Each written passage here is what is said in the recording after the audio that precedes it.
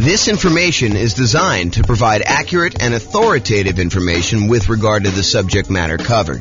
It is offered with the understanding that the presenters are not engaged in rendering legal, accounting, or other professional services. If legal advice or other expert advice is required, the services of a competent professional should be sought. Welcome to the Broken Arrow Real Estate Investing and Real Estate Financial Planning Podcast. Learn all about investing in real estate in Broken Arrow, Oklahoma, with a combination of real estate financial planning and modeling with numbers specific to Broken Arrow. Plus, syndicated, more generalized recordings of live and pre-recorded real estate investing classes. Not all of them specific to Broken Arrow. Be sure to stay tuned after the podcast for a message from our sponsors. Well, good morning and welcome, everyone. I am your host, James Orr, and this is a very special class.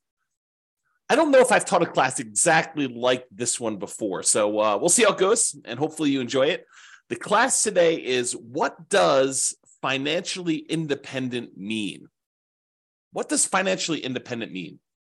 So let's give a little background about why I decided to do this class. So here's kind of where I'm at right now, what I'm thinking about. So many real estate investors, not everybody, but many real estate investors who have been owning real estate for the last, 5-10 years, maybe even longer, especially ones with very low mortgage interest rates. And the lower your mortgage interest rate, typically the faster you're paying down principal on your loan. So the lower your mortgage interest rate, the more principal you pay early on in the loan. And oddly enough, the less it changes, less the amount you're paying down in principal changes over time.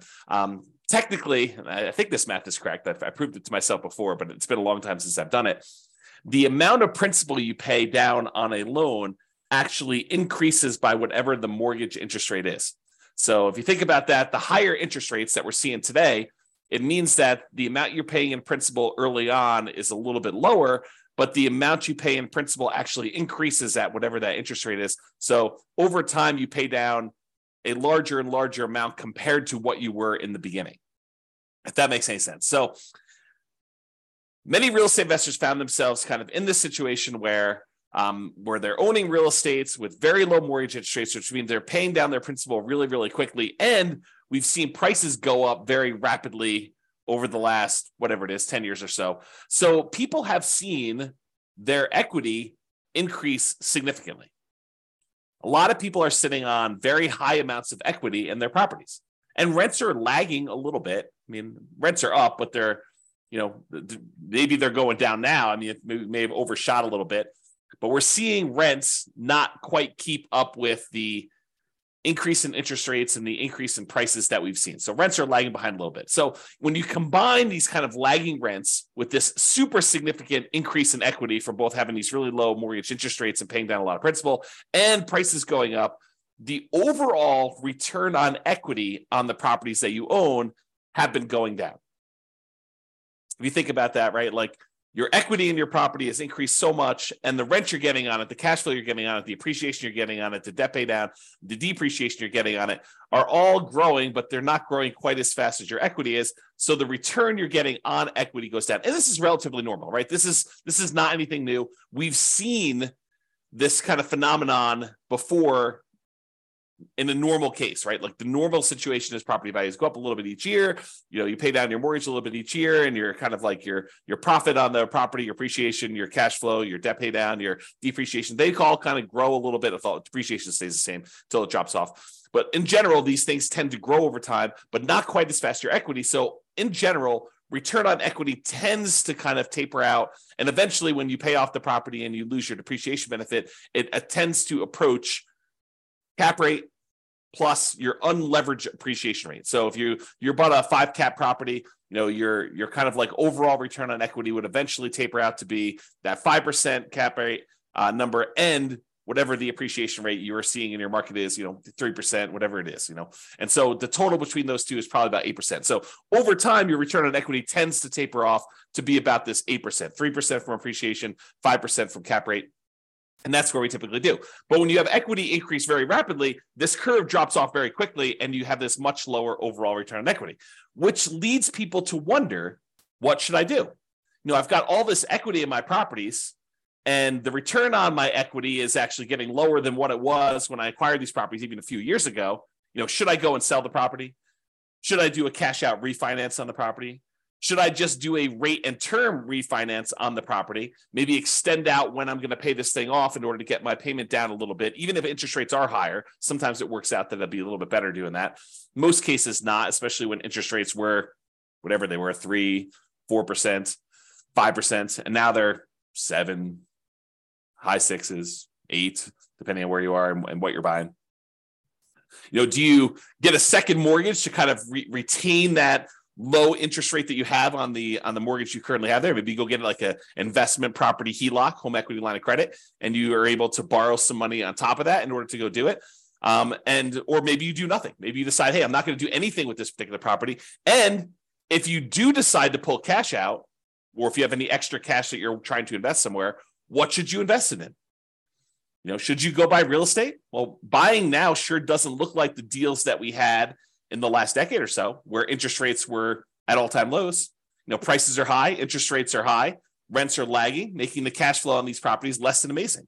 And who wants to give up the cash flow on the property that you do have with these really low interest rates in order to go take on new properties that probably have worse cash flow?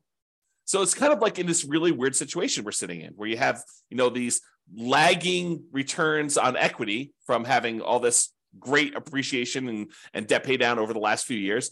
And now you've got nothing really to invest in, which makes you wonder, what should I be doing? I think for a lot of folks, there's fear. What could happen in the future? Am I missing the boat? Do I, can I not acquire any more properties in my plan? I'm a little frustrated with that. There's some uncertainty. Is this the end of it? Did I miss the boat with this nomad thing? Did I miss the boat with buying these rental properties and having these rental properties work? There's doubt. Is this going to be the plan that gets me there? There's lack of clarity. What should I do? Should I go sell these properties? Should I go do a rate and term refi? Should I do a cash out refi? Should I add the second mortgage? Should I do nothing? Should I not buy any more properties? Should I continue to buy properties? And I think to a certain degree, there's a lack of focus. We're thinking about all these different options that we have, and we're thinking, well, maybe I should go look at something new, some type of shiny object. Should I go, speculate in land? Should I go, learn how to buy properties creatively subject to? Because, there's all these low interest rate loans out there. Maybe I should go acquire properties that way. Maybe I should go and do short-term rentals to get my cash flow up on properties. Maybe I should start doing accelerated depreciation or bonus depreciation in order to be able to overcome some of this negative cash flow stuff. Maybe I should do that in order to generate down payments for buying more properties. Like there's all these different options to think about. But then you start thinking, well, maybe I should stick to the plan. Maybe I should go and buy more properties so that I can use the equity I'm seeing in those, even if cash flow isn't amazing, to then go pay off, half of the properties that I keep. Buy 10, sell off 5, pay off the remaining 5. There's that strategy if you want to do that. Or maybe I should take extra cash flow and pay down my mortgage right now. So there's all this sort of like fear, uncertainty, doubt, lack of clarity, lack of focus. And honestly, these decisions are really driven by, what is your desired outcome? What do you really want from this thing? And for most of us, that's ultimately financial independence. And to be even clearer, a lot of times it's usually faster path to financial independence and or a safer path to financial independence, right? Because I think a lot of us, not everybody, but a lot of us will ultimately get to financial independence, even if we don't do anything crazy, anything aggressive, anything, taking action into our own hands and optimizing, right? But I think a lot of folks are like, well, if I can get there 10 years faster and I don't have to work the job that I don't love, or maybe some people love their job, but a lot of people are like the job that I don't love. If I can stop working that 10 years earlier, that's awesome. Or 20 years earlier. Or if I can do it where I have a much higher probability of being successful, because nothing is really guaranteed. There are very few things that are guaranteed. We'll talk about a couple things tonight that are guaranteed, or this morning. I'm in my own world. There are a few things that are guaranteed, but maybe we can make things safer where we have a higher probability of achieving our goals, our financial independence goals. Or if you're already financially independent, I think about my situation. For me, it's more of a margin of safety. we're living at a certain level. And if the investments don't go the way that we hope that they will go, then I might need to make adjustments. Or I will get closer to my line where I'll need to make adjustments. So for me, it's more margin of safety. If the real estate market drops 5, 10, 15, 20, 30%, I might want to think about what that has an impact on me. Or if the stocks that I have, drop X percent, I might think that I want to have a larger cushion or margin of safety there. Or I might want to de-risk myself, look at what my risk profile is right now and where my weak spots are and say, I have a certain amount of risk. What if I de-risk and do other things? Paying off properties as one example, or getting out of stocks is another example. Or maybe I want to do investments such that I can live at a higher standard of living. Right? Let's say right now I'm at a $10,000 a month standard of living, and I want to bump up to $15,000 or $20,000 or $30,000 a month.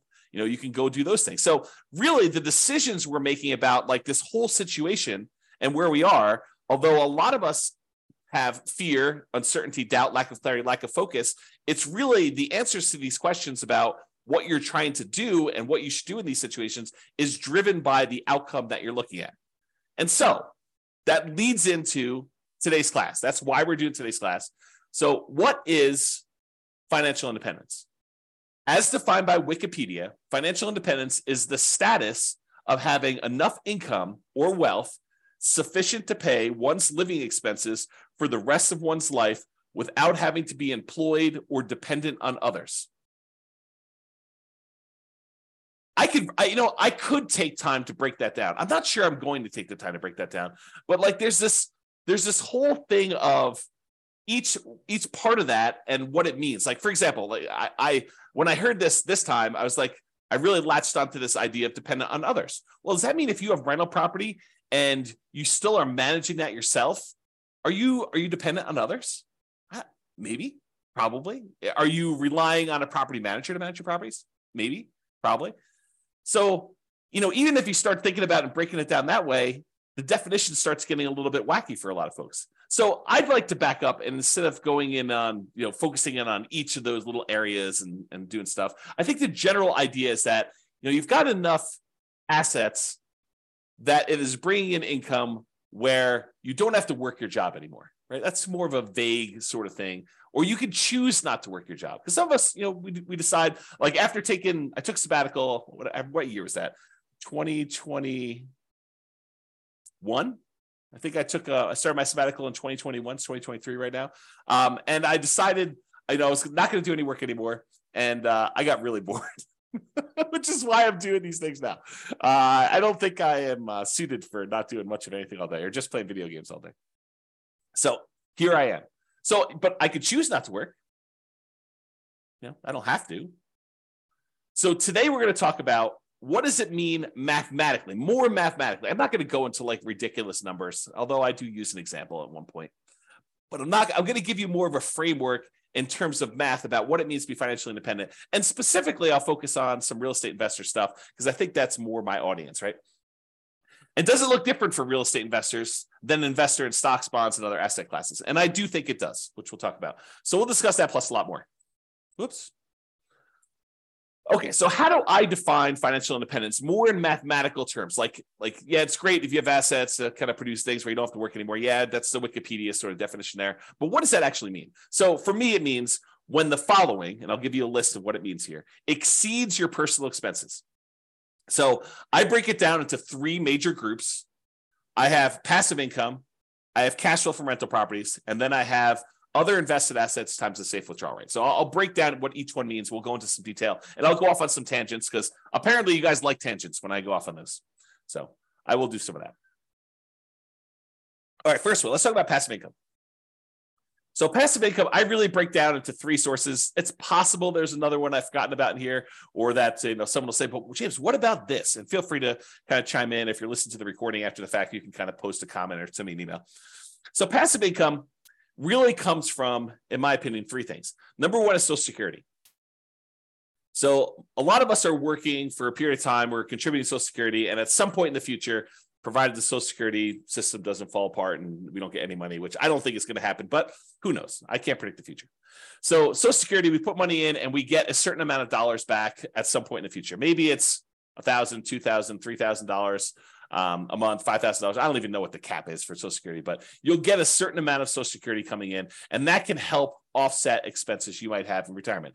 Usually this doesn't start until I think 62 or 67. I think there's some ones where at 62 it starts at a certain number, and then 67 it goes up to a certain thing. And if you delay it, you get some more. So, if you really are focusing on the Social Security thing, you're probably on the wrong webinar. But you should probably go find out more about that in detail. And honestly, if I'm going to do a thing on Social Security, I would have to do research and do it, because I definitely don't know it from memory. Okay. So passive income Social Security is one of them. Passive income from pensions is another, which is similar to Social Security. In some jobs, you actually have a pension where you're contributing a certain amount of money for your paycheck. It goes into this centralized fund. And I'm oversimplifying all this stuff, right? I'm not an expert on pensions or Social Security or annuities, which is the next one. So pensions, you're kind of contributing from a certain job that you put money into a pension. The pension invests that money and they pay out a certain thing when you retire, and you get that thing. What's interesting about pensions, and specifically, is maybe they're not small enough, but they're small enough in my mind where I have to think about the kind of black box versus detail model. And the black box versus detail model works like this. Sometimes it's helpful to simplify something down to a black box. For example, annuities as a black box would be, I put $100,000 into a black box and it pops out, $2,500 per year until I die. That's the black box. But what's happening inside the black box? Well, inside the black box is an insurance company. And the insurance company for an annuity, basically takes the $100,000 lump sum that you gave them, and they take that and they invest in things, stock markets, bonds, whatever they're investing in. And they know that, hey, you may outlive the normal life expectancy. And in that case, they're okay paying out more than what you probably should have gotten from that $100,000, especially if the market doesn't go your way. But there are going to be some people that did the annuity where they died early.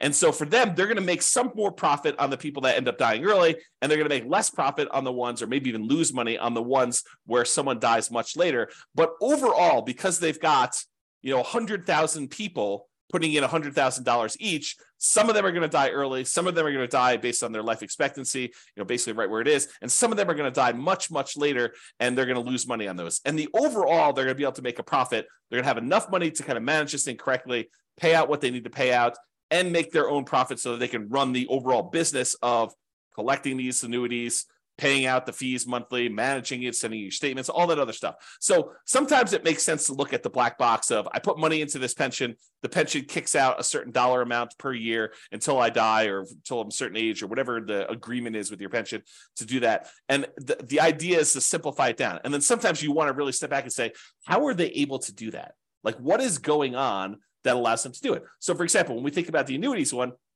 you could take that same $100,000 that you were going to put into annuities, and you could invest it in stocks and bonds yourself. The challenge is that maybe you do that, and maybe the stocks that you pick don't go your way. Maybe, the ones that you pick end up going down in value, or the whole stock market goes down in value. Maybe the whole thing crashes, or maybe you outlive the reasonable time period that you expected to do that. And so you might do better by taking the $100,000 and investing in stocks yourself, or you might do worse. But the insurance company, because they're doing this in the aggregate for all these different people, they can kind of mitigate those risks across a large number of people. And so the amount that they pay out for the annuity is probably less than you might be able to do on average yourself, because they've got costs and they've got, some people might do better, some people might do worse. So if you go take $100,000, you invest in the stock market, maybe, and there's no promises in the future, but maybe you do 7% per year. You can figure out, with 7% per year, and you taking out a certain amount, whatever it is, safe withdrawal rate on that money that you do, you can take out a certain amount of money and kind of live off that. But with an annuity, you put $100,000 in, and they tell you, look, we're guaranteeing, I'm putting that in quotes because it's an insurance product, and so we're guaranteeing that you actually will pull out $2,500 a year, which is probably lower than your 4% safe withdrawal rate number. They're trying to be conservative, and they need to make a profit, and they're kind of like guaranteeing that you will have this until you die. as an example. And there's all sorts of variations on this, right? There's annuities where you get some of the money back when you die, or you die within a certain range, or, or you have an annuity that kind of counts for two people's lives, you and a spouse, or there's all sorts of variations. And I'm not an expert on annuities, I'm not licensed to sell annuities. So go talk to a professional if you're really interested in those. But that's sort of the idea. And that idea applies kind of across the board, this black box simplifying other thing. So passive income from either Social Security, pensions, or annuities. Those are the three kind of passive income sources. The second one in my group is this net positive cash flow from rental properties. And I think a lot of folks on this particular webinar, because it's Real Estate Financial Planner, are interested in this kind of idea of net positive cash flow from rental properties. So you buy rental properties. In some cases, they have positive cash flow when you buy them initially, especially right now with really high interest rate and really high prices. Maybe not all of them, and if you're putting very little down, maybe not all of the ones you're buying now have positive cash flow to start with. But over time, rents tend to increase with inflation, kind of like creeps up a little bit. And because a lot of your costs are fixed, like your mortgage payment, which is usually a big percentage of your expenses on a property, your taxes and your insurance and all that tends to go up with inflation as well. But because your mortgage payment is a rather large percentage and your rents are going up and your rent is the big number on top, cash flow tends to improve over time on your rental properties. And if you start out negative, it'll eventually increase and become positive. And eventually, when your property is completely paid off, you get this big jump up in how much cash flow you're getting on it, and you see positive cash flow on your rental properties. Okay, so over time, this net positive cash flow from rentals can increase as you're doing it. The interesting thing, man, I'm going off on some weird tangents today. So the interesting thing about cash flow and rental properties, let me teach safe withdrawal rate first, and then I'll come back to this concept. But there's something interesting about cash flow and rental properties as compared to investing in stocks that is a little bit different. So we'll talk about that next. So why don't I do this? I'll go talk about safe withdrawal rate, and then we'll come right back to this. And Nick or Nathan, I see both of your names right together. One of you remind me if I go off track and I forget to come back. It's possible I will forget to come back, but I'm holding you guys responsible. So safe withdrawal rate times money invested in other assets. So we covered so far passive income, that's Social Security, pensions, annuities. We did that already. I also talked very briefly about net positive cash flow and rental properties, which I'll go into a lot more detail here in a little bit.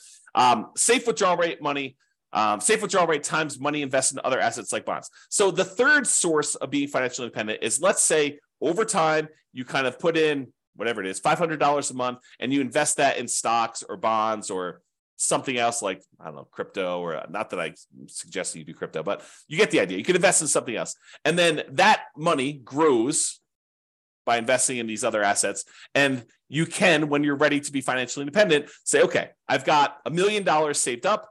What is a reasonable amount of money that I can take out from this $1 million each year where I am not super likely to have this go down to zero in my lifetime? And so what that is called is a safe withdrawal rate. And there's a Trinity study, and the guy who came up with it, Benjamin, who kind of formulated some math around this concept as to what a number is and what, if you're really likely to run out of money using that number. The oversimplified version is, a lot of people call this the 4% rule. They'll say, I can safely, and I'm using that in quotes, I can safely withdraw 4% of the balance I have at the very start each year, and I am not likely to run out of money investing in stocks and bonds with certain splits over a 30-year time horizon. That's what basically the Trinity study talks about, is they did a whole bunch of math on it and they determined that. So if you have $1 million and you have a 4% safe withdrawal rate, that means you could take out $40,000 per year in year one. And the way that they modeled it is they said, okay, you can increase that $40,000 by whatever inflation is each year. So $40,000 in year one, 40,000 plus, you'll call it 3% for inflation, although inflation right now is higher than that. But 40,000 plus 3% in year two, and so on and so forth until you either run out of money or you die. So that's the thought process behind the safe withdrawal rate. But what's interesting about the safe withdrawal rate, and you guys don't need to remind me because I'm going right there now with this cash flow from rental properties for a safe withdrawal rate. So what's interesting about the safe withdrawal rate is, we just talked about it. If you start with $1 million, you're getting $40,000 a year, 4% safe withdrawal rate out of your money. And depending on what the stock market does, in some years, you may only be taking part of what the stock market grew. So if the stock market grew 10% in that year, you made $100,000 on your $1 million investment, and you're only pulling out $40,000. In that case, you would never run out of money. If it did that every year, you wouldn't run out of money. You'd make $100,000 each year, you'd pull out $40,000, and actually it would compound, so it would grow more than that. But the idea is that you're always taking out less than it grew. But unfortunately, the stock market does not 100% of the time grow every year. Sometimes the market goes down. So imagine for a minute, you started with $1 million. You took out 40,000, you took out 40, let's do it this way. You started with $1 million. At the end of the year, you're going to take out your money. The stock market went down to $900,000. It declined by 10% that year. And then you took out 40,000. Now you're less than you had the year before. In fact, considerably less. You're at $860,000 when just a year earlier, you were at $1 million. Well, that's potentially problematic because even if it grows that 10% back, you're still going to be under $1 million at that point. And if you're going to take out another $40,000, your balance is going down. So some years the stock market will go up and you'll be fine. You'll take out less than what the stock market made. Some years the stock market will go down and you'll still take out money, which is potentially problematic, which is how you could potentially run out of money using this safe withdrawal rate thing. And why when they ran all their modeling and they said, okay, look, depending on when you started, the historical stock market data, in X percent of the time, whatever it is, 90% of the time, you have more money than you started. And 5% of the time, you actually ran out of money and you didn't have enough to do it. So you can look at these numbers and see what happens. And no one knows the future, so you can't guarantee that that's what's going to happen. However, here's what's different with rental properties. So let's say instead of having the $1 million and you're getting a safe withdrawal rate, you have the $1 million, but the $1 million is tied up in equity in your rental properties, free and clear rental properties. Let's say you own 4 free and clear $250,000 properties, and they're throwing off $40,000 a year in positive cash flow from all of them combined. Well, what's interesting about that is you're not tapping into the equity in the properties. Sure, property values can go up and down, and so your $1 million in equity could go up or it could go down. But really what's happening is that cash flow is being thrown off. You're not tapping into the equity or the principal, another way of thinking about it, in the rental properties. So in that way, it's a little bit, I don't know, I probably would say safer when you think about it that way. But there are some weird things that can happen even with that. So, for example, let's say you've got this $40,000 a year coming in from your cash flow on your $1 million worth of equity in your rental properties. And, you have your budgeting for your property taxes, your property insurance, your property management, vacancy, you're kind of budgeting for all those, maintenance on the property. But what you aren't necessarily budgeting for is capital expenses. You're not setting aside enough money so that when your $10,000 roof goes out in your property, that you have enough money set aside for a $10,000 roof. Your maintenance budget, you've included things like carpet and paint and, maybe replacing some appliances over time and, kind of like fixing some flooring in the kitchen and, maybe some, touch up paint here and there outside. Like you're not really budgeting for a roof. Some people would, but I think a lot of folks would not include that in their normal budget. So if you have a $10,000 roof come up and you were making $40,000 a year in cash flow, positive cash flow on your free and clear rental properties, what does that mean? Well, you could go and get like a home equity line of credit on these free and clear rental properties. Maybe you do on one property where you say, okay, it's worth $250. What's 70% of $250? What is that? Probably 140 something. I don't know, whatever the math works out to be. So you take 70% or 75% of the $250,000, you get a home equity line of credit on that. And what you do with that one is you say, okay, look, if I have a capital expense like a roof, I could go ahead and put the $10,000 on the home equity line of credit. I've got a little bit of debt on that, and I've got to pay off that debt over time, but it allows me to make those payments on that debt over a period of time instead of having to say, I made $40,000 a year on this particular property, and now this next year I'm only going to be able to make $30,000 because I needed to pay $10,000 for the roof. That could be hurtful for you if you're using this to live on. Instead, you could say, okay, I'm going to get $40,000 a year. I'm going to put this HELOC on this property, and I got to make payments on it, so I'm going to reduce it, but I'm not going to reduce it by the full $10K.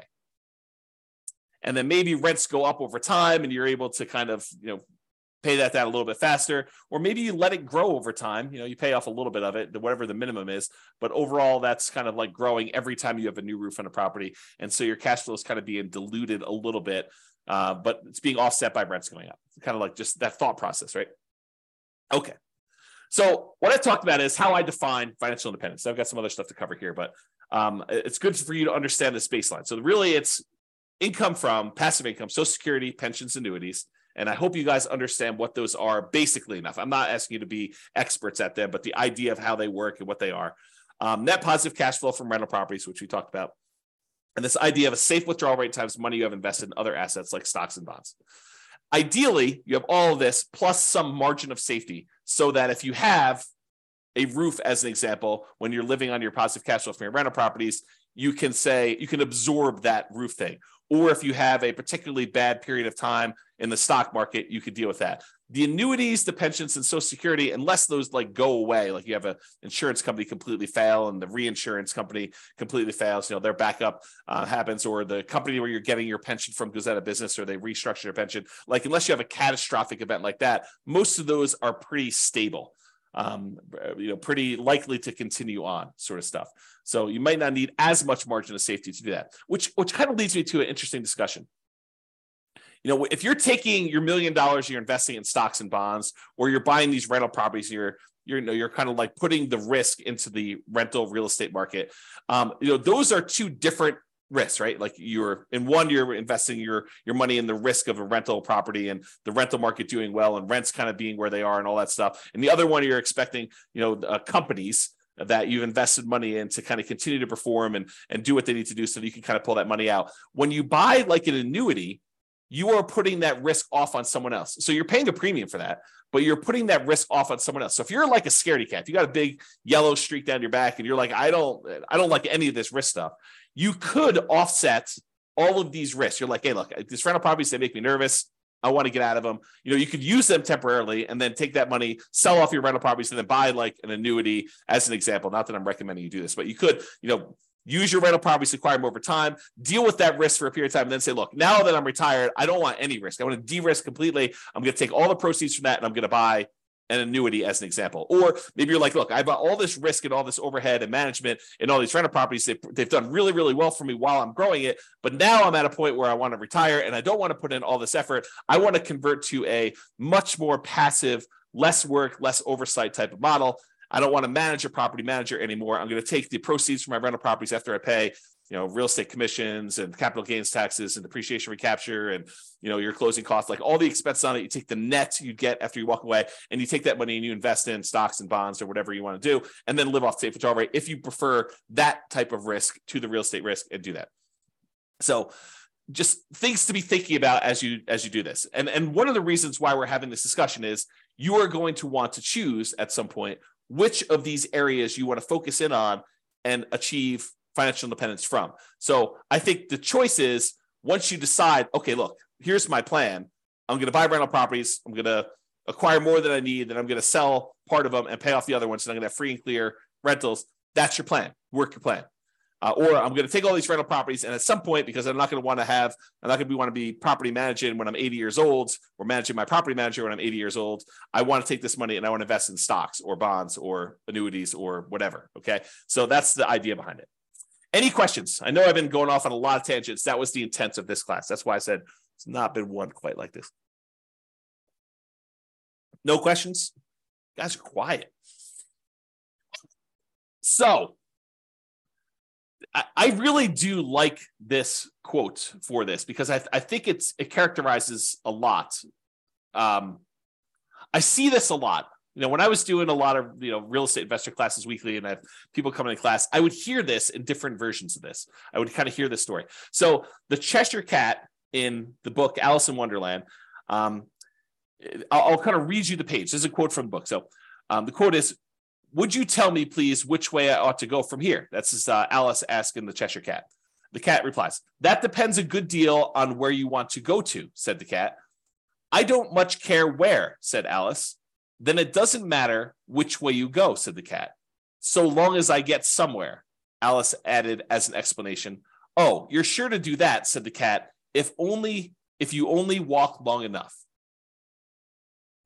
So really, the way I think about this is, should you go do fix and flips? Should you go do land speculation? Should you go do short-term rentals? Should you go buy more rental property? Should you invest in stocks? Should you go buy crypto? Should you short crypto? Should you, go trade commodities? Should you go get 2 jobs? Should you work a side hustle? Like, all of these are questions, and should you do those are sort of like Alice asking, could you tell me which way I should go from here?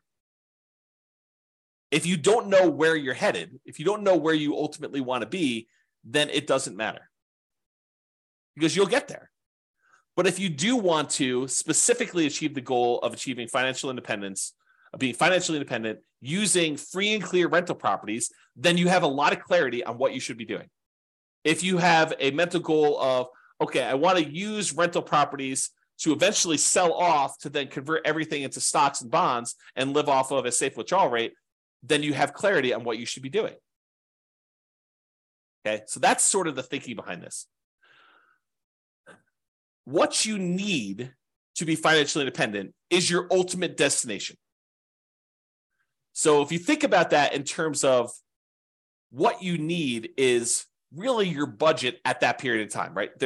I like to think about it, and I'll show you a spreadsheet here in a second, you can go download. I really like to think about this as you have 3 different versions of your budget. There's your budget right now, like what your current living expenses are, what your savings rate is, what you're spending on all these different aspects of, your personal expenses. I think that's your budget right now. But I think there's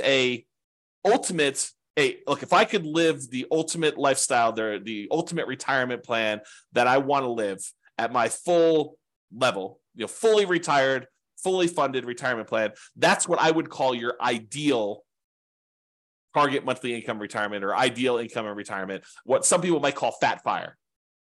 FIRE is financial independence, retire early, for those that don't know. But Fat FIRE is sort of like you're living your ideal retirement lifestyle. And I do think there's one in the middle. And I like to refer to that one as your minimum target monthly income retirement, or your lean FIRE is another way of kind of saying that. Or another way of saying it is like if poop hit the fan at my job, and I was like, I just can't work here anymore. What's like the minimum you would need to live a life where you don't technically have to work anymore? You could choose to do some additional work to kind of supplement and increase your lifestyle, whatever it is. But like, what's the absolute minimum? And I think, in my opinion, and I'll show you some ways to do this, but I think you should have a budget for today. I think you should have the budget for if poop hit the fan and I really needed to stop working, what's the minimum? Like, I don't have HBO Max and Prime and Netflix. I only have one. It's sort of like the kind of like take it down a level or two. I'm not traveling every 3 months. I'm traveling every year, once a year, like it's that sort of like minimum one for you. And it could be different, it could be I'm not traveling at all, right, for some folks, or maybe I sold my house, or I'm renting my house and I'm traveling all the time and I'm living in geographic arbitrage sort of situations where you're kind of living in a place that's got really low standard of living, like Portugal or Philippines or Thailand or whatever it is, Mexico. So you could kind of do that as your minimum target monthly income retirement. And then I think you need to do the budget for your ideal. And then once you know those, you say, look, if I'm doing my current path right now, this is what I currently have in assets and what they're producing for me. Here's my minimum. What would I need in assets? Like if I could kind of wave a magic wand, have my assets be supporting me in this lifestyle, what do I think that would look like? What would I have in Social Security, pensions, annuities? What would I have in cash flow from rental properties? What would I have invested at a safe withdrawal rate getting from stocks and bonds? And like, how does that break down? And then for the ideal one, you want to break that down too. So ideally, what you need to be financially independent is your ultimate destination. That's your budget. What you choose to invest in to get you there is your path or your action plan. And I think that dictates your choice. You know where you want to go based on your budget. And then you say, how do I get there? That's my action plan to do that. Okay, so I taught a whole class on this before. You guys can go watch it. It's the ultimate FIRE budget. I probably should correct the typo here. Oops. FIRE should really be all caps because it's kind of, there we go. So you can create 3 budgets simultaneously, which I talked about. Your current budget now, your minimum target monthly income, and your ideal. And so there's this, it's a special budget sheet. You can go download it. You can make your own. You don't need mine. But it really has 3 columns. You write down all your current expenses. And I've only shown housing on here, although there's ones for every different aspect of your thing. But go do your own if you want to. You do a current budget of what your current expenses are. You do a minimum target monthly income. You're kind of like your lean fire number, and then your ideal to do that. I have a little red, like a yes or no checkbox for whether that's actual or estimated. Sometimes people are like, I'm going through this really quick. I think my HOA is about this. I haven't looked it up, so I'll go put N for that. If it really is your actual, you can put yes so that you know which ones are real numbers or that you estimate, and then you can firm it up later. And don't, the piece of advice I'll give you on this is don't get caught up in detail, right? Doing this poorly is better than not doing it at all. And so it's better for you to have a bad budget and then improve it over time than for you to skip this exercise completely and not do it. So I would strongly recommend that you do a budget and kind of figure all that out. So anyway, go make your ultimate fire budget. And then on this spreadsheet at the bottom is this. And I want to talk a little bit about this because it ties into this, what is financial independence for you. And so currently you write down what, if you have any annuities, what you currently have in annuity income. Most people, you could buy, I'm not an expert in annuities, but you can buy annuities where they start at a certain date in the future. You could also buy annuities where they start immediately. So you can do like a single premium immediate annuity. Okay, I apologize. I'm looking out the window here and I saw what I thought was a coyote actually chasing geese. Turns out it's someone with their dog in a field. Because I kind of back to the open space, but for a second there, I was like, wow, I'm watching coyotes hunt geese, but it turns out it's not. So sorry, distraction, false alarm. Man, I do have a little bit of attention deficit sort of focus issues. All right, so annuities, you could do a single premium immediate annuity, SPIAs, where you pay a certain amount of money, $100,000 as an example, and then they immediately start paying you out, $2,500 a year, whatever it is. And part of that's dependent on your age and what's going on. So they vary, but once you get it locked in, you lock it in. Or you could say, look, I'm going to pay $100 a month, and by the time I'm 55 or 65 or whatever age you set up with the annuity company, I'm going to pay out whatever that dollar amount is. You can kind of do it that way too. So you put in whatever your current annuity situation is, or you could say, look, when I finally reach my kind of my minimum or my lean fire number, I want to have this amount in annuities. And some people would think, I want my like baseline expenses covered by something where it is completely de-risked, right? Like it's like as safe as it can be, which is sort of an annuity sort of product where you're putting the risk on someone else's insurance company to handle that. So you might say, look, I really want to have, I don't know, $1,000 or $2,000 a month or not a month. Oh, maybe it is a month in annuity type income. And so you want to put a little bit of money into here to do that. Some people will be like, I want to have all of it in real estate. It's up to you. It's your choice. And then if you want to have annuities for ideal, you put it in there. Social Security, you estimate, look, if I stopped working right now, this is what it would be. If I stopped working when I think I'm going to be at this lean fire number, that's what my Social Security will be at that point. And realize that it might not actually kick in until age 62 or whatever it is there.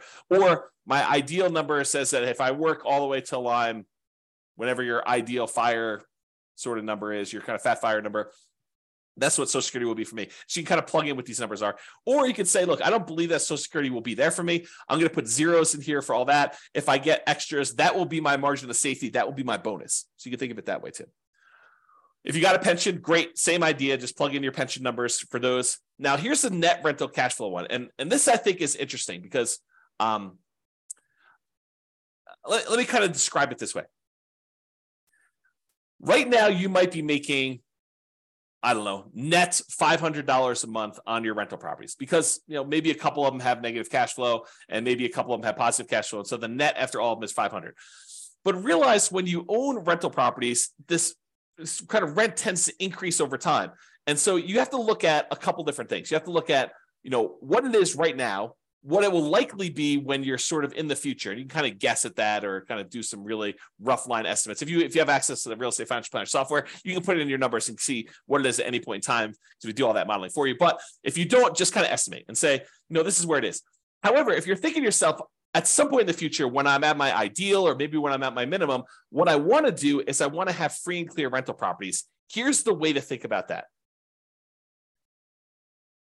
your cash flow on a free and clear property that doesn't have a mortgage, rental property, is net operating income. So if you calculate net operating income, you take your gross potential income, subtract that vacancy, you got your gross operating income, subtract out your operating expenses, your taxes, your insurance, your maintenance, your property management, your HOA fees, any landlord paid utilities, like all those things, you subtract out all those. And what you're left over with after you subtract those out is net operating income. Net operating income is the income your rental property produces, excluding, not including at all, any financing charges. So if you think about it, if you want to find out what your rental properties will ultimately produce when they're paid off free and clear, it is your net operating income on all those properties. So if you made a little spreadsheet and says, okay, here's the 6 rental properties I have, I'm probably selling these 2 off at some point because they're kind of like not ones I'd want to hold in my portfolio long-term. Because I think sometimes we buy properties for strange reasons, because this one cash flow is really great, or I had this before I got married and so I converted it to a rental, but it's kind of a weird property. It shouldn't really even be a rental property. It's sort of like one I just happen to have. And so maybe I want to get rid of that one, or maybe that's the best one and I'm going to keep that, all these different reasons for selling and not selling. But maybe you decide, hey, look, I've got these 6 rental properties. These 2 I'm going to get rid of. So ultimately, I will have these 4 free and clear when I hit my kind of like retirement number. And so you want to look at what your net operating income number is on those 4, if they were completely paid off, and how much that would contribute toward you being financially independent. So you got to put those numbers in here in the spreadsheet.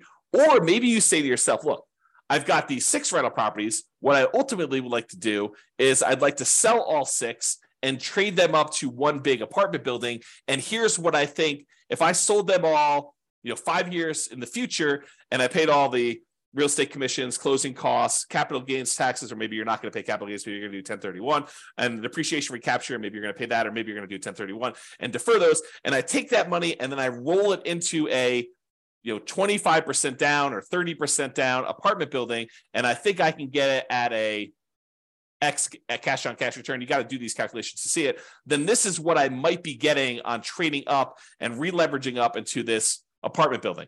And you got to go look at your numbers and see exactly what that would be and when it might be to kind of plan for this, to figure it out. So you just kind of put in your net rental cash flow on there for doing that. Okay. I think I covered what I wanted to cover on that. Any questions on that before I go off on some other tangents here?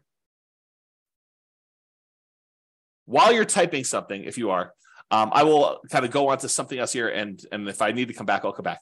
So what the spreadsheet is designed to do is, because a lot of times we know these numbers, I said, let's go ahead then and solve for how much extra money you would need to support yourself. So the thinking in the budget, if you're going to go fill out the budget, at least my version of the budget, you go make all your budgets for your current, your minimum, and your ideal, and it kind of calculates all of your expenses for any of those 3 situations. Then you write in how much you have in annuities for all 3, how much you get in Social Security for all 3, how much you're getting in pension for all 3, and then what you're going to expect to get in net rental cash flow on all 3 of them. And if you have any other income, like you sold a business, you're going to get payments of $1,000 a month for that business or whatever you're going to do there. Then you add all these up, and then what it does, it says, okay, tell me what you believe your safe withdrawal rate is. Some people believe that it should be 3% to be more conservative. So the guy who originally came up with the idea, I think his name is Benjamin. He basically said recently that you can go as high as 5% or 5.25% or something like that. So he increased it from the 4% safe withdrawal rate that he originally came up with as an idea. So whatever you believe is true for you, go ahead and put that number in here for safe withdrawal rate. And then the spreadsheet will calculate how much you're getting from all these, and using a safe withdrawal rate, how much you would need to have saved up in addition to these other assets to be financially independent. So it'll do some like reverse math for you and tell you, okay, based on how much you got for annuities, Social Security, pensions, and net rental cash flow, and this 4% safe withdrawal rate, you would need to have $600,000 more invested in order to be able to be financially independent. So it'll do the math backwards. It doesn't have to be. You can kind of put in whatever number you want, but I think that's a helpful way to look at it to determine which way you want to go. That way you can decide, hey, I've already got these. If I don't do anything more, if I don't do any more action plan work toward that particular stuff in current, I can just focus in on saving money for this required investment at a safe withdrawal rate, investing in stocks and bonds, something like that. And if you think about it, in a market like we are, prices are up, interest rates are up, rents are sort of lagging. Is it the worst idea in the world for you to just put money away into something, stocks, bonds, index funds, whatever you're going to do, crypto? Not that I suggest crypto. Crypto's a little weird for me. But anyway, I digress. Let me just kind of focus in. Invest in whatever you want to do while you're waiting for the right other investment to come. And maybe that doesn't ever come, right? Maybe it becomes, well, turns out this stocks, bonds, whatever else I'm investing in is the right investment for me for now. I did, this probably about 4 or 5 days ago, I did a class.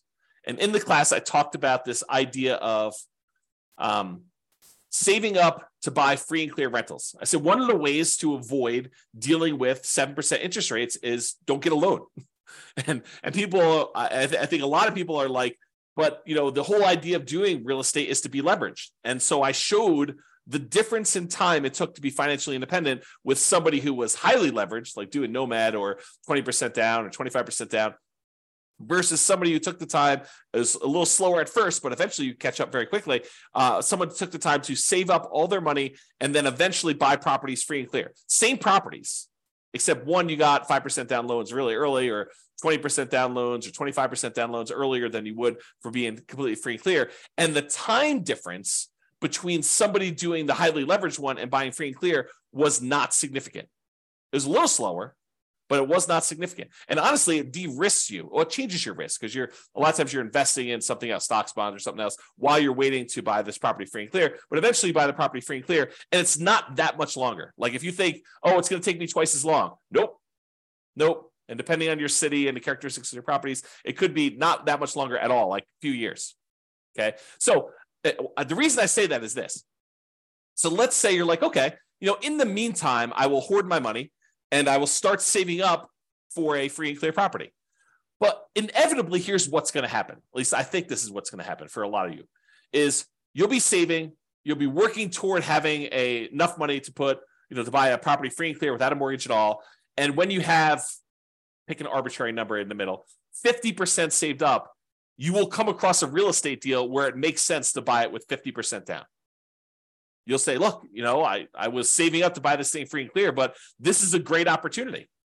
This property works. And maybe interest rates have dropped back down a little bit by then. Maybe they're up higher than they were, but you're still like, this is still a great property. I'm able to buy this property. And because I've got this big chunk of money saved up, I can buy this property and get a 20% discount, something crazy, like some really, really good opportunity will fall in your lap just because you're aware, you've got the resources lined up and you're ready to go. And so maybe you plan to do a free and clear property. And by the time you get to 40% saved up, 70% saved up, the deal of a lifetime drops in your lap and you act on it because you have the resources and you're ready to go.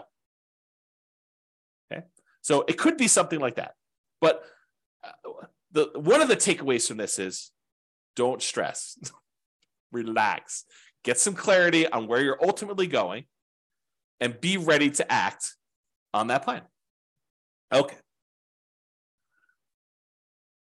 This is what I was talking about. Get clarity on what financial independence means to you. So when you are financially independent, what do you want it to look like?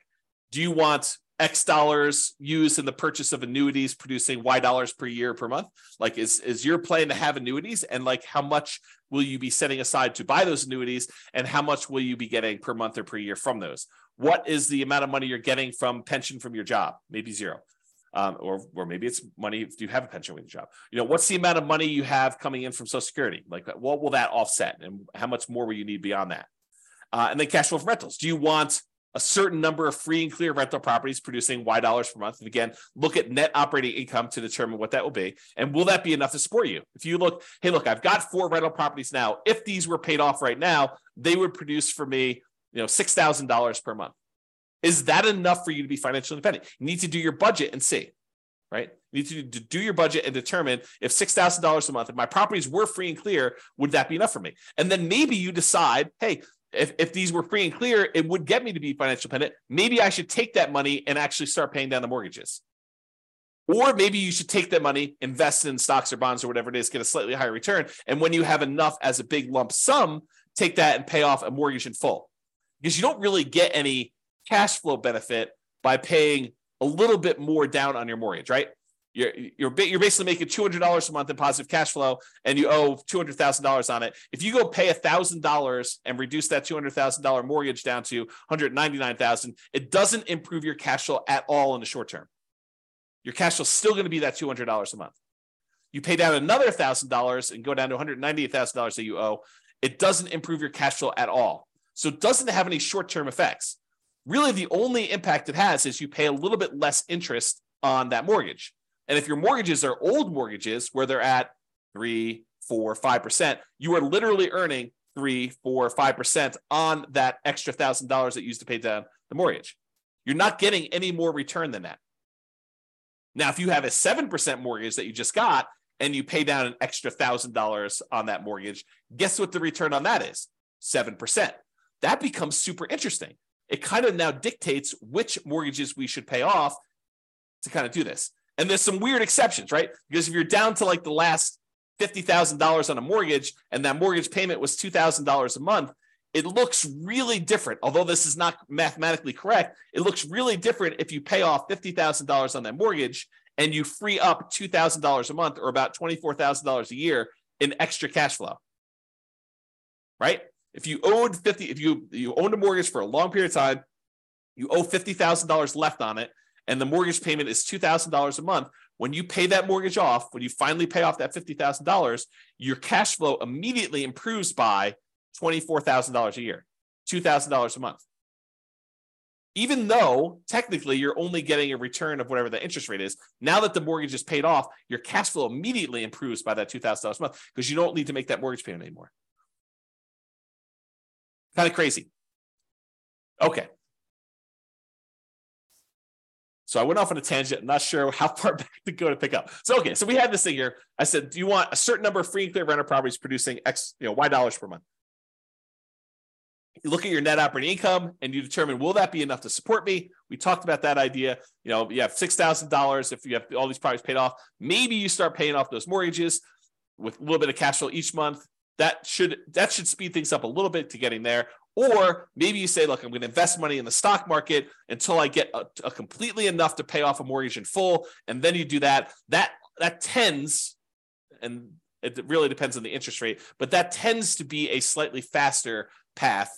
It has new risk and it introduces the risk of investing in the stock market, but that tends to be a faster path to being financially independent. If you invest in the stock market at, let's call it 8% or 7%, and then you eventually use that money once you get enough to pay off a 3% mortgage, that's faster than taking a little bit of money each month. And instead of investing in the stock market, you paying off a 3 or 4 or 5% mortgage because the money is growing at 7 or 8% in the stock market and not just growing at 3 or 4%.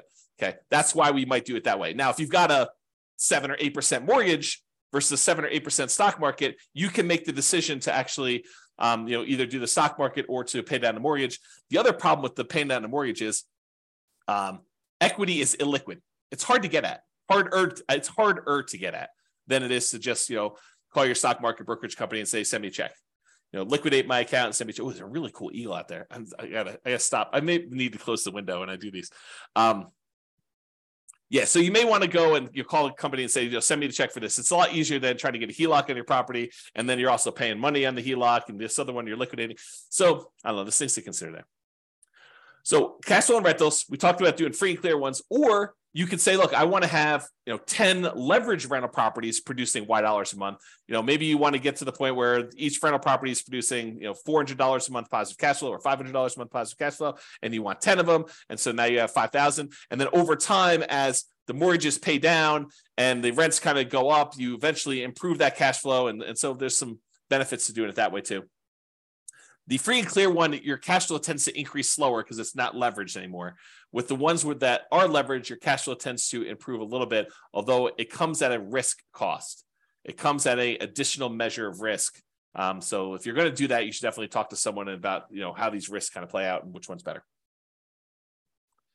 Or we talked about passive income, talked about cash flow, or the safe withdrawal rate on invested assets. Maybe you want to have whatever it is, $500,000, $1 million, $2 million, invest in stocks, bonds, or something else at a Y safe withdrawal rate, 4%, 3%, 5%, whatever you feel is safe for you per year. And you kind of do that, or some combination of the above, which is what we've been talking about today. So a little bit from Social Security, Maybe I have I buy a little bit in annuities. Maybe I have, one free and clear property and, 3 leverage properties or whatever you have. And maybe you have $1 million in safe withdrawal rate assets in order to be diversified across a wide number of asset fields to kind of mitigate your risk and get some of the benefits of some things and some of the benefits of other things. Any questions on that before I do it? Okay. All right. So Warren Buffett's 2-list strategy. So this is advice given to Mike Flint, Warren Buffett's pilot, and it's from Warren Buffett. And this is from James Clear's website, jamesclear.com/Buffett-focus. And I copied it verbatim, so I'm going to read it to you so that you kind of get the story. But these are James Clear's words, except where I kind of go off on tangent. So step 1, Buffett started by asking Flint, his pilot, to write down his top 25 career goals. And this is relevant for you. You'll see where it goes. So Flint took some time and wrote them down. Note, you could also complete this exercise with goals for a shorter timeline. For example, write down the top 25 things you want to accomplish this week. Step 2, then Buffett asked Flint to review his list and circle his top 5 goals. Again, Flint took some time, made his way through the list, and eventually decided on his 5 most important goals. Now, note, if you're following along at home, pause right now and do these first 2 steps before moving on to step 3. This is James Clear talking right now. Step 3. At this point, Flint had 2 lists. The 5 items he had circled were list A, and the 20 items he had not circled were list B. Flint confirmed that he would start working on his top 5 goals right away. That's back to James. So that's right. You basically say, look, I want to figure out what my top 5 priorities are, and I want to focus in on my top 5 priorities. And for you, whatever those are for you in terms of being financially independent, whatever your goals are to get to those numbers for you. Okay. Now back to the reading. And that's when Buffett asked him about the second list. And what about the ones you didn't circle? Flint replied, well, the top 5 are my primary focus, but the other 20 come in a close second.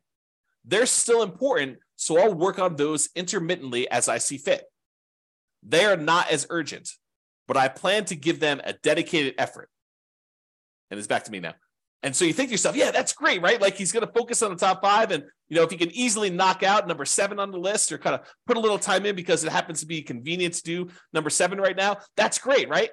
Not so fast as we continue reading. To which Buffett replied, no, you've got it wrong, Mike. Everything you didn't circle just became your avoid at all cost list. No matter what, these things get no attention from you until you've succeeded with your top 5. The thinking is, I'm done reading. The thinking is we tend to think of these other 20 things, these shiny objects, as those seem pretty important. I mean, they're not like my most important things. They're sort of like should I flip land, or should I, go do a fix and flip, or, should I go think about buying properties creatively? I mean, if that's your top 5, great, go do it. But if that's like your number 7, or I want to think about maybe doing this other little thing that might be a distraction, but it seems kind of important to do right now, no, those are the ones you have to ignore. You really need to focus in on just the top ones. Don't mess around with the other stuff at all. So here's Warren Buffett's advice applied. I'm also currently reading, got to make another typo. Oops. Okay. Currently reading another book called Algorithms to Live By, The Computer Science of Human Decisions by Brian Christian and Tom Griffiths. So in that book, they're discussing this optimal strategy for exploring new things and exploiting things you already know about. And there's a lot of research and computer science sort of stuff about how to optimize for this and how people think about these problems and what the solutions are. And I can't do justice to the whole book because there's entire chapters about this idea and stuff. But I'll kind of summarize something that I think is germane to what we're talking about. There's an argument to be made that if you've got a good strategy and someone has done a bunch of math to show you which strategies and optimizations will get you to financial independence fastest. I mean, that's kind of what I've been creating the software and doing, and with the least risk. Then perhaps you should avoid all these other weird things and consider kind of the shiny objects as part of that second list that Buffett talks about, the kind of 20, the avoid at all cost list, and just focus in on the ones that you know will get you to financial independence fastest and with the least amount of risk. Once you decide what that needs to look like for you, focus in on achieving those with that stuff, okay? And avoid this kind of exploring new things stuff because it's really a distraction. And a lot of times you won't know how to weight that. You won't know if that is a better choice for you because it'll be brand new for you, and you won't have the nuance and expertise and subtlety of understanding all the pros and cons and where the kind of like weird faults and stuff are. I mean, you know this to be true. Think about it for yourself. Prove it to yourself, okay? All right, so I want to cover this idea of primary residence being paid off as it relates to this financial independence topic, because I do think this is an interesting example that applies to other areas. It's not, you might think I'm just talking about primary residence and whether or not you should pay it off, but I'm not. I'm talking about a whole bunch of other problems that appear like this, okay? So let's talk about this. So should I pay my primary residence off? And if so, that may significantly reduce what you need to be financially independent. And I'll explain to you what I mean by that. So let's look at an example. Imagine for a minute there's somebody who has $1 million saved up in stocks. And in addition to that, they have a couple of rental properties where the total amount of their net cash flow after all their expenses is $1,000 per month. So not an amazing rental portfolio, but $1,000 a month, a healthy rental property portfolio, and net positive cash flow after property management, taxes, insurance, maintenance, like all that stuff. It's $1,000 a month coming in from that. And they've got this $1 million invested in stocks somewhere. And they have an owner-occupant mortgage, a property that they live in for about $1,500 a month. That's the monthly payment on it. And they have about 15 years left on it, and they owe about $200,000 on it. Also happens to be at a 4% mortgage, which it doesn't really matter that much, but you get the idea. So it's an owner-occupant mortgage, $1,500 a month payments. They have 15 years left to pay it off, and $200,000 left on it. It's at 4%. Their personal expenses to live on, including that mortgage, is $60,000 per year. So they have a personal expense of about $5,000 a month. $3,500 of it is for non-mortgage expenses, and then $1,500 of that $5,000 is their personal mortgage payment. Okay, that's how it's breaking down. So should they pay off their mortgage or not? That's the question. And I would prefer it if you thought about it from your kind of like where you are right now before you hear my answer, and you decide, does it make sense for them to pay off their mortgage? Feel free to include your comment in the chat, or if you listen to the recording afterward, just kind of think to yourself, should they pay off their mortgage in this situation or should they not? Okay, so let's walk through kind of like the two situations here, and I'll kind of throw in an additional one here. All right, so if they keep the mortgage on their primary, so at a 4% safe withdrawal rate on the $1 million that they have invested in stocks, they could expect to pull out about $40,000 per year from their investments. So just by having that $1 million invested in stocks at a 4% safe withdrawal rate, they can actually generate about $40,000 per year in income on that. Plus, they have that $1,000 per month in cash flow on their rental properties. So they have about $12,000 in cash flow on their rental properties per year as part of their kind of like income. So between $40,000 from the stocks at a safe withdrawal rate and the $12,000 in cash flow for the year, they have about $52,000 per year in income. But they have $60,000 per year in expenses. So technically, they're not financially independent, right? They need $60,000. They got $52,000 a year achieved. So they're 86.7% of the way there. So if they don't do anything, if they don't pay it off, they're not financially independent. However, what if they do pay off their primary? So they take $200,000, which is how much they owe on their mortgage, and they remove that from the stock market account, and they say, okay, I'm going to take $200,000 of the $1 million I've invested in stocks and bonds to reduce my personal expenses by that $1,500 a month payment. So this is not valid math, but I'm going to show you what it feels like to them, okay? So this is not the way you should do this math, but it's sort of the way it feels. So what they basically did is they said, I have $1,500 a month in payments times 12 months is about $18,000 a year. So it looks like you put in $200,000 to pay this things off, and you get $18,000 per year as a return, because you'll no longer have that $1,500 a month payment, the $18,000 a year, if you pay $200,000 as investment. that works out to be about a 9% return on their investment. Math is not actually right, but the idea is how it feels, okay? So it really is earning the mortgage interest rate of 4%. That's technically the right math, but it feels like they're earning $18,000 because they get rid of that $18,000 in payment. So now, once they do that, instead of having $1 million invested, they now have $800,000 invested at that 4% safe withdrawal rate, which generates them $32,000 per year in income. 4% times 800,000 is $32,000 per year. Plus that $12,000 per year in cash flow on their rental properties. That gives them $44,000 per year in income between their safe withdrawal rate and the rental property cash flow. Everyone follow me? Anyone lost? Good. If you are, let me know. But now, instead of having those expenses be $5,000 a month, which is what they had if they had that mortgage, now their personal expenses are only $3,500 a month since the mortgage is paid off. Still have taxes and insurance. That's part of the $3,500. But the mortgage part of it is $1,500 a month. Okay. Times 12 equals $42,000 per year. So now their personal expenses are $42,000 and they're generating $44,000 from their investments. So now mathematically, they're financially independent by a little bit. You know, they got $2,000 a year extra to spend, which is interesting, right? Because now you think to yourself, man, that was kind of crazy because if they kept the mortgage, they're not financially independent. If they get rid of the mortgage by paying it off, they technically are. Craziness. Okay. Now there's a third option. They could choose to not pay off the primary residence, you know, keep the $200,000 invested, but just pretend, just arbitrarily, you know, I am financially independent, even though mathematically you don't meet the definition, right? We're financially independent. We're not going to work anymore. They would be withdrawing higher than their 4% safe withdrawal rate from that $1 million, right? Because they're short. They're short by $8,000 a year because they were making $52,000 a year in income, and they're short and they need $60,000. So for a while, for 15 more years, they're pulling out an extra $8,000 per year from their stock market portfolio.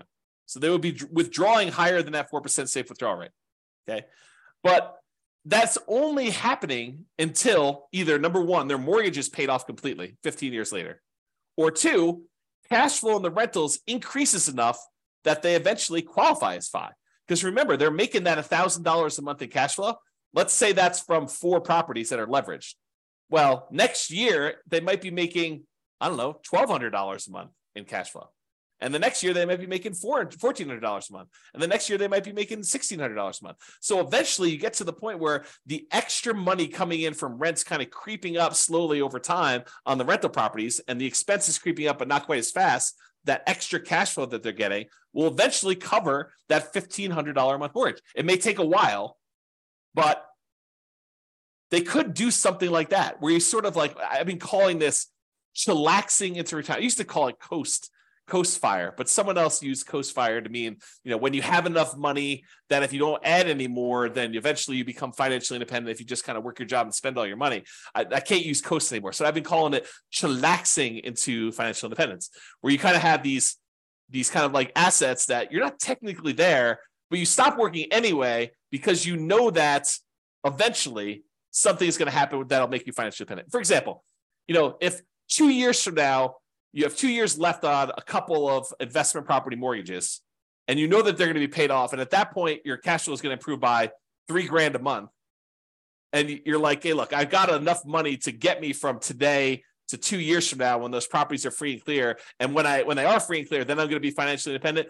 Couldn't you stop working the 2 years earlier? Because you know you're going to get there in 2 years. I mean, the properties are going to pay off, right? And then you're going to have enough. So you could sort of chillax. That's like another example of this, as I mentioned at the beginning. This is like a kind of case study, but it's wider breadth. It applies to more than just this exact example. Okay. So I don't know, just something to think about there. Another kind of thought process, and I'm getting toward the end here in the presentation. If you're 110 years old and you have $1 million saved, do you really need to keep a 4% safe withdrawal rate at that point and only spend $40,000 a year? And I would argue probably not, right? If you have $1 million, you probably don't need to limit yourself to $40,000 if you're 110 years old. And so I've done the extreme case At some point, you come back and say, well, what about 109? Well, probably same answer. What about 108? And if you keep coming back enough, eventually you get to the point where you're like, I don't know where this is for you, but there may be a point at 50, 60, 70, 80, 90 years old where 4% no longer applies to you. And that's for something for you to think about. The Trinity study, which is where we got that safe withdrawal rate math originally done for, was a 30-year time period. That's what they were planning based on. And many of the results had you end up with more money than you started with. In some cases, a lot more money than when you started. However, there were a small percentage of times when you ran out of money over 30 years. And that's where they're trying to find that kind of sweet spot for a kind of safe withdrawal rate. Okay. And we don't know the future, right? 4% over the next 40 or 50 years, 4% may prove to be way too conservative, or it may prove to be not conservative nearly enough. You may have been at like a 2% safe withdrawal rate over the next 50 years. We don't know the answer to that. And that's sort of the discussion we had where we talked about this idea of annuities, where you lock in a fixed dollar amount and then it's up to the insurance company to deal with that risk. It is off of your plate if you decide to do that. Or we talked about the rental properties and how you're technically not spending the principal. You're kind of only spending the fruits of the asset, the kind of like the cash flow portion of it. And you've got the equity all kind of like saved up there. And then we talked about that roof and how you might need to tap into it for different things. So all these things are kind of related, just kind of things to think about. All right, I think I have 2 more slides after this, or this one and one more. So here's a couple of kind of like off the wall things as to like, how do these apply to being financially independent? And warning, I will tell you, I've labeled this my controversial list of what is included in safe withdrawal assets because some of these are controversial.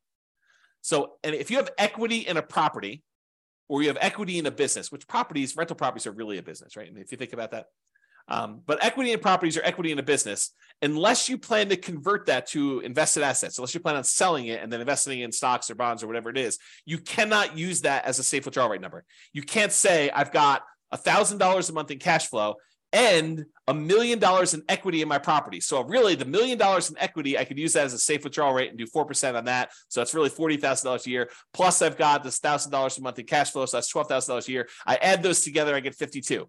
No. You are not allowed to do that math that way. Cannot do it that way. Okay. The equity, the $1 million in equity is what is producing the $1,200 a month or whatever I said, $1,000 a month in cash flow, $12,000 a year. That equity is what's producing the cash flow. You can't double dip.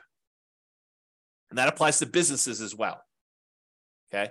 Unless you sell the rental property, you convert that to stocks or bonds or whatever it is. And then you could use a safe withdrawal rate on it. And where this comes up, and I think I'm jumping ahead here, where this comes up a lot is some people will say to me, James, what I want to do is I want to ultimately become a hard money lender. I want to use rental properties to get to the point where now I have, $5 million that I could lend out at 12, 14, 16, 18, 20% to people doing fix and flips where I could then make 12, 14, 16, 18% of my money. And by doing that, that means I can actually count that 12, 14, 16, 18%, whatever number I'm getting for those loans, I can count that as pure income. So if I've got $1 million, I'm making 12%, I can say I can spend $120,000 a year because that's what I'm getting on those hard money loans. No, that's not how that works. And this is why I think it's controversial. I think that you say, I've got this $1 million that I'm loaning out at 12% or 14% or 16%. You still do a 4% safe withdrawal rate on that $1 million. It doesn't matter that you're earning 12, 14, 16, 18% on that money. You really need to use the 4% safe withdrawal rate. It's as if you invested that $1 million in stocks and the stock market did 12, 14, 16, 18% over those next couple of years. It's the same idea. We're still only using the 4% safe withdrawal rate on that. Okay? All right, continue on. Equity in properties or business. You could use true cash flow to determine whether you're financially independent. True cash flow includes cash flow plus depreciation, cash flow from depreciation. So the tax benefits of owning the rental properties too, you could combine those. It's less conservative to do it that way. I think it's a legitimate way to do it though, because you have to think about that as a real benefit. It's not just it's not that doesn't exist. So you could use true cash flow. You could use cash flow or the reduced living expenses of a free and clear property that you live in instead. So when I'm talking about the equity of properties, you're counting the true cash flow generated or the cash flow or the fact that you no longer have a mortgage payment because you own that free and clear property. And so now your monthly expenses dropped by that $1,500 in that example as just a way to describe that. So you can't count the equity twice.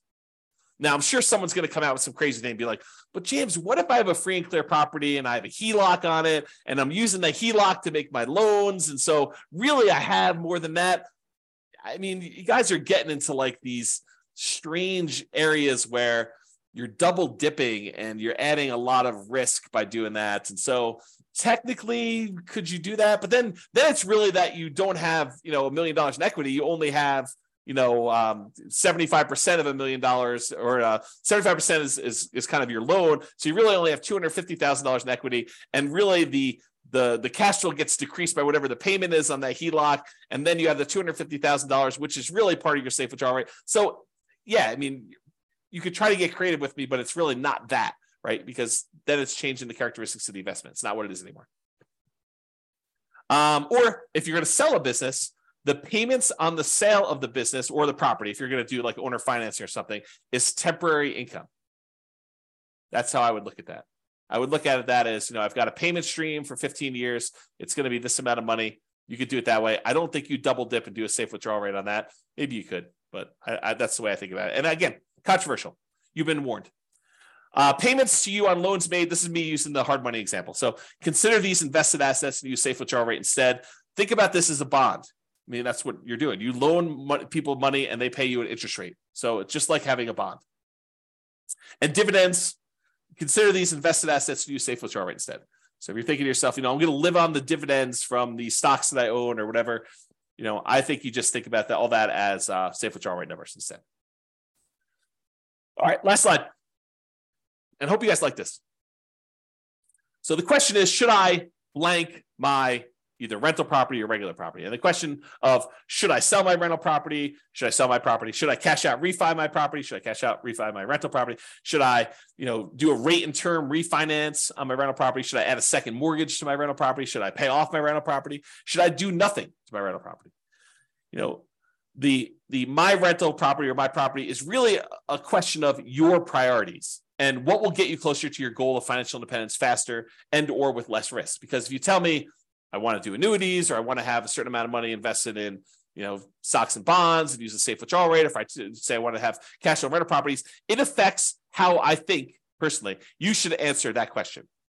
There are non-mathematical questions and analysis about that, which I'm planning on doing a class on that. I'm not sure it'll be tomorrow, but soon. I think I'm going to do a question about like the non-mathematical questions of should I sell or should I refi my rental property?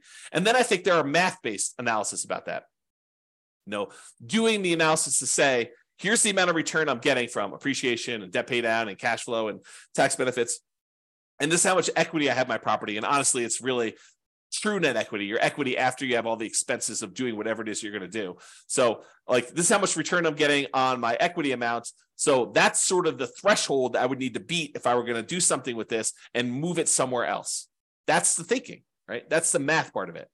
And then the question is, okay, I have this one set of assets and it's got great cash flow, but the appreciation and the debt pay down, the depreciation, they've kind of all dropped off. And so the overall return is Y, but a good part of that is cash flow. And now you're going to take that asset and you're going to move it into something else. And maybe that has really good appreciation, really good debt pay down, really good depreciation, but the cash flow sucks now.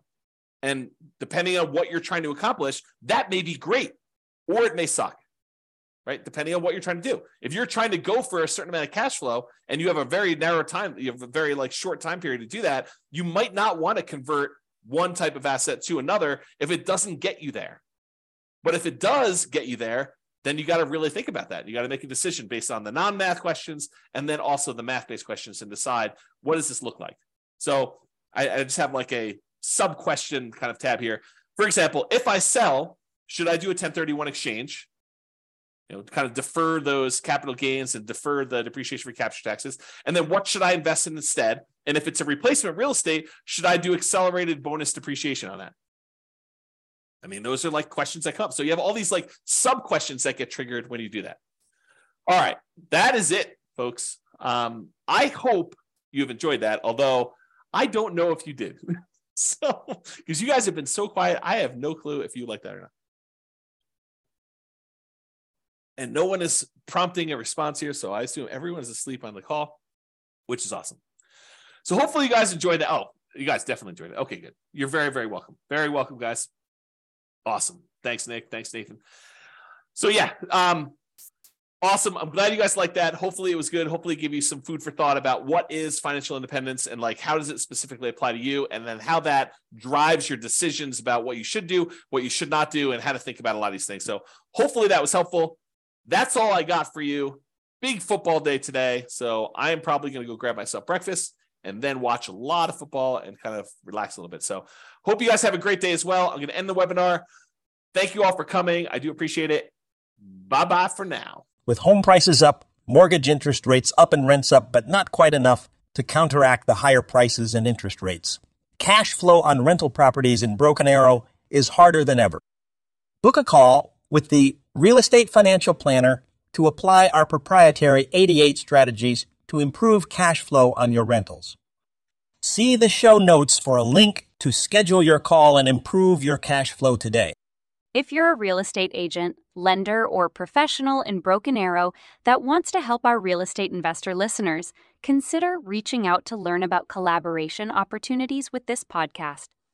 We'd love to add more value to our listeners by having you assist our investors buy, sell, and finance their real estate investments.